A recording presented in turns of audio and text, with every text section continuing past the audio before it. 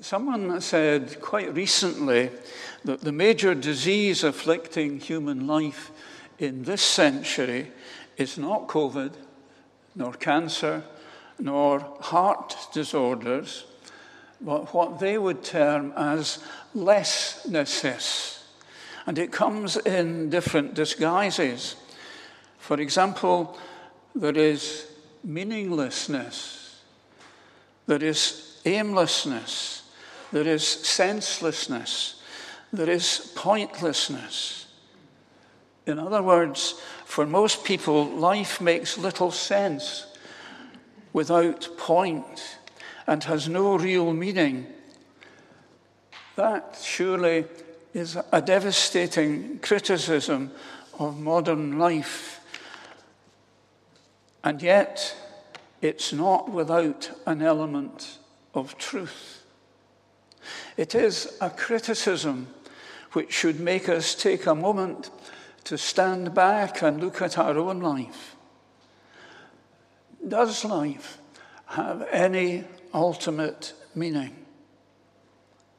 Where are we going?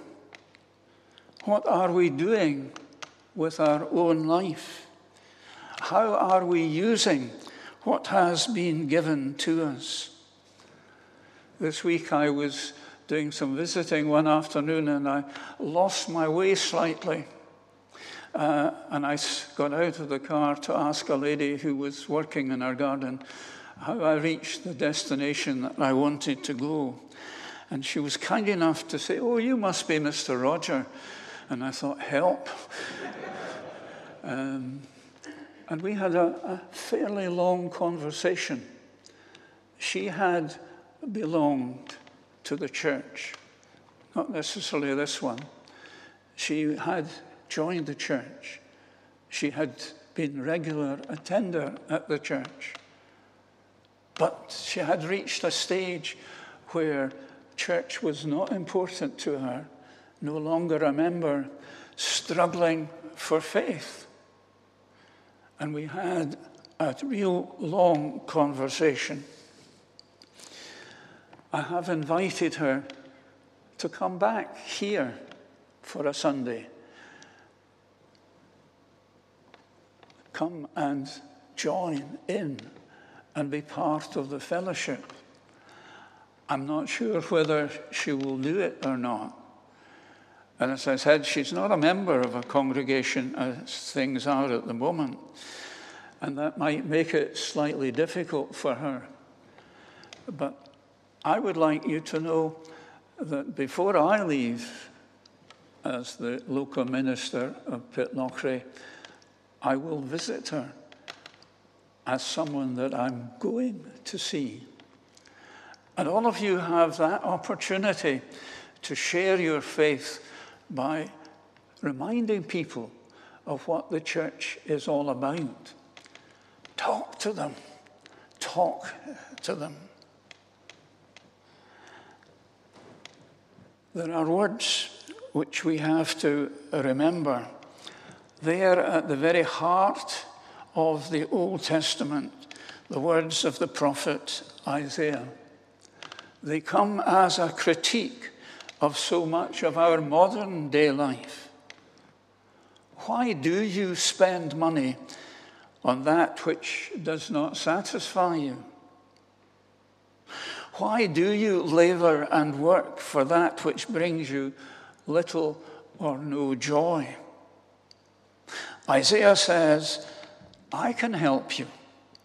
The Lord says, listen to me. Do what I say, and you will enjoy the best of food. Listen and come to me. If you do, you will have life. God speaks. Do we listen? And he says also, if you do the things that I ask you to do, you will have life, and I will make a covenant with you. We should know that our God is a covenant-making God. Right at the heart of the communion service, When we come to the table of the Lord, covenant is an important word in the service. Our God wishes to make a covenant, and it's in responding to his covenant that we begin to find how to live our life. He proposes a relationship of faith. In such a relationship, we will know and have life which has meaning, which has purpose, and the covenant will provide more and not lessness. When I was a minister at Helen, I was invited and took up the invitation to join the Rotary Club. And one of the things that Ellen Rotary Club did every year about the month of May, after the hires had taken place, we sat down with many of the students who were leaving school that year and who would soon be going to have an interview with a prospective employer or with a university.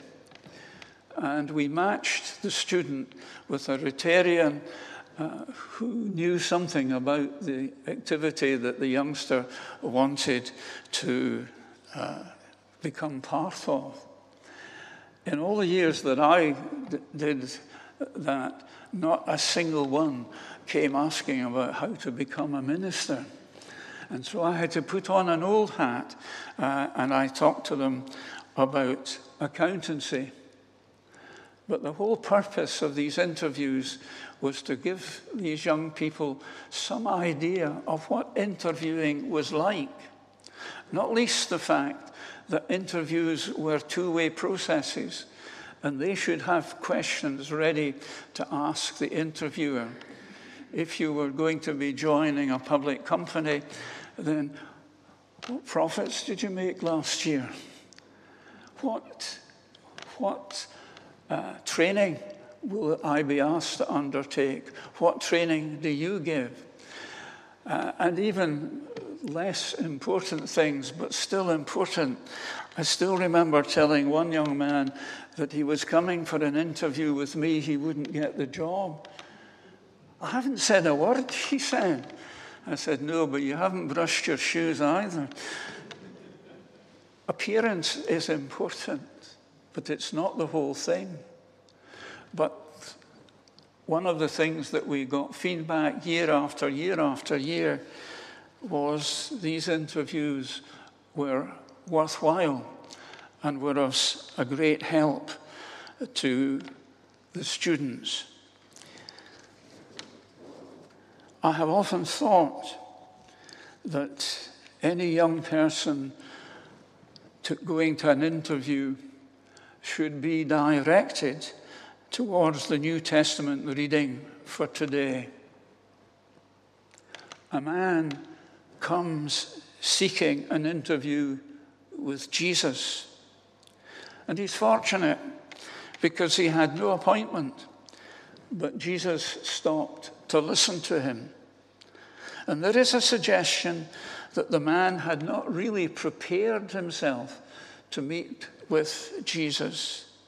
As if in his haste to have a meeting with Jesus, he had not fully understood the job prescription of one who was wanting to know how to achieve the most out of life. What must I do, he asked, to receive life? And he was not thinking about quantity, he was thinking about quality. And Jesus asks him about the basics of Jewish life. What about your following of the commandments? Relief on the man's face. I have obeyed them all my life. Jesus has the man in front of him looking straight at him. There we have the importance in an interview of eye contact. And Jesus asks, are you prepared to give up something to obtain what you are asking for?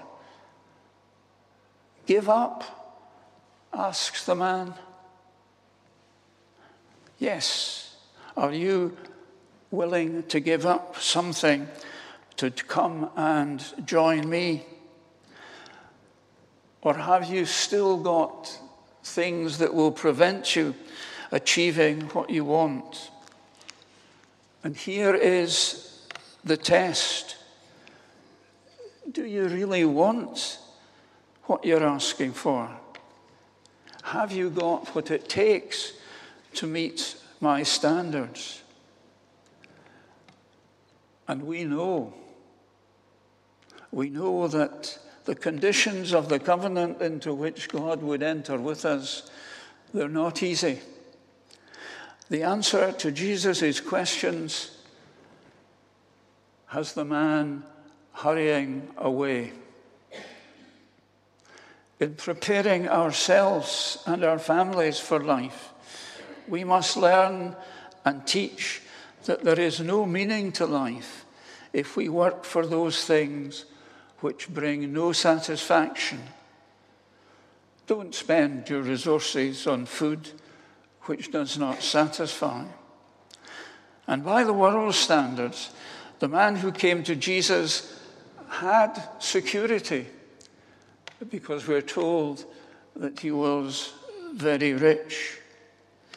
But Jesus makes clear that life which has meaning is not obtained by playing safe. It's through venturing into a covenant with God. It is living by faith. Trust in God. And at the very heart of the conversation I had this week with the lady was someone who had lost her trust, who had lost her faith. And it will be difficult for her to be restored.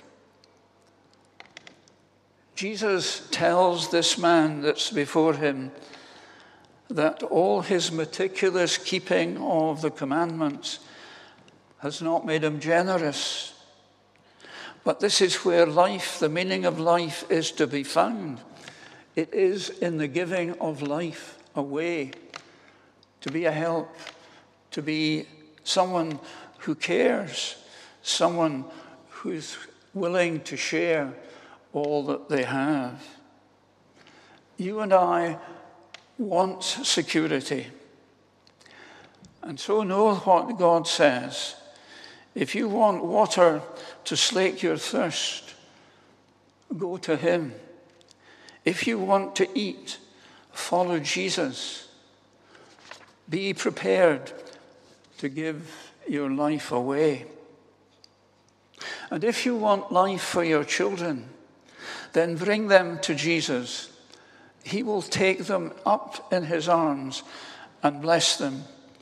He will pour his Spirit into them, the Spirit of generosity, the Spirit of love. And if the man who came to Jesus did one thing right on that day, it was that he came to Jesus running. Sadly, he wasn't prepared to accept the conditions of covenant. And so this morning, our little prayer should be, may God keep us faithful. He is the one who gives life that satisfies. Come. Run if you can. Stumble if you need to. But come to God and know that God will be there for you, with ears open to your requests and a voice somewhere telling you how you should obtain all that he would give.